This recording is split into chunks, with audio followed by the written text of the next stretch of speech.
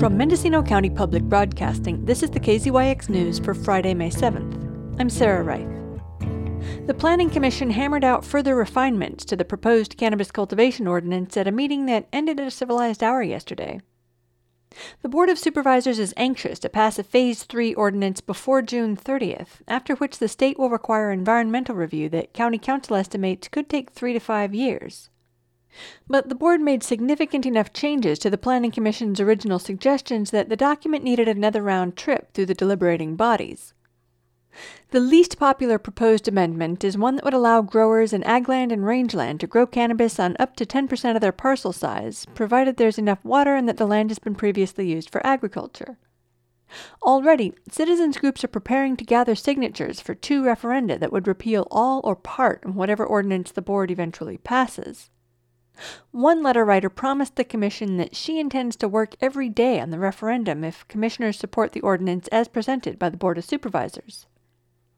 But not all the commissioners were confident that the board would take their recommendations to heart.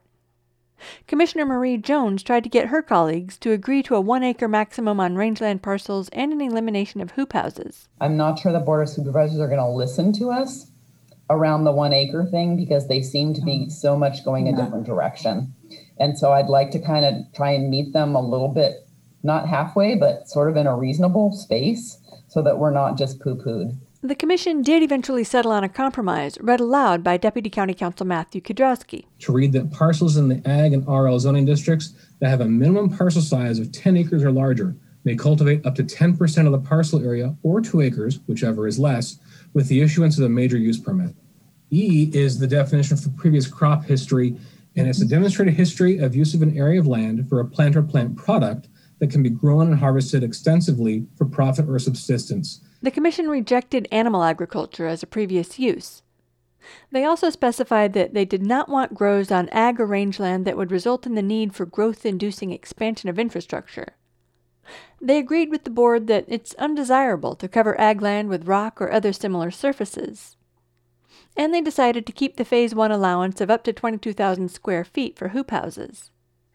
The looming drought has been a rallying cry for those opposed to allowing more cannabis cultivation. The Round Valley Water District wrote a letter saying that there's never been a comprehensive study of the area's unique closed aquifer, which means its vulnerability to impacts is largely unknown. The Water District can't afford those studies, so its board requested that the county require professional hydrological studies before issuing individual permits. The Planning Commission agreed that hydrological studies should be a requirement for sites relying on wells and expecting to use 1,500 or more gallons a day.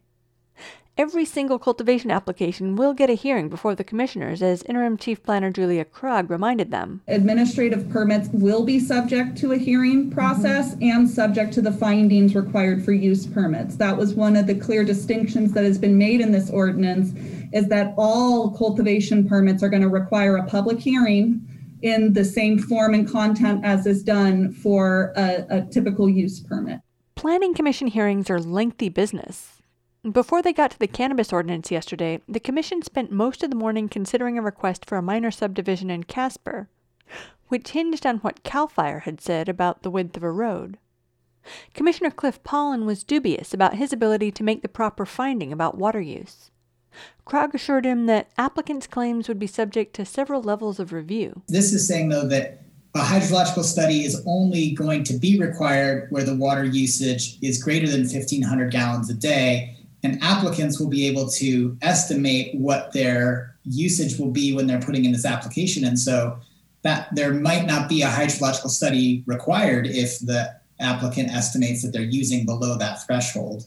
Yes, I understand the concern, but staff will still be reviewing these applications. And if somebody submits and says they're going to use less than, a drop of water on their plant per day, and that's how they're going to get to less than 1,500 gallons per day, staff would be questioning that and saying, how did you come up with numbers? And please produce evidence to support that, So I think what may be missing is the understanding of the staff review that goes into these. And you don't just accept what an applicant submits to you and say, yes, that's sufficient. Staff will be asking questions to make sure that's justified.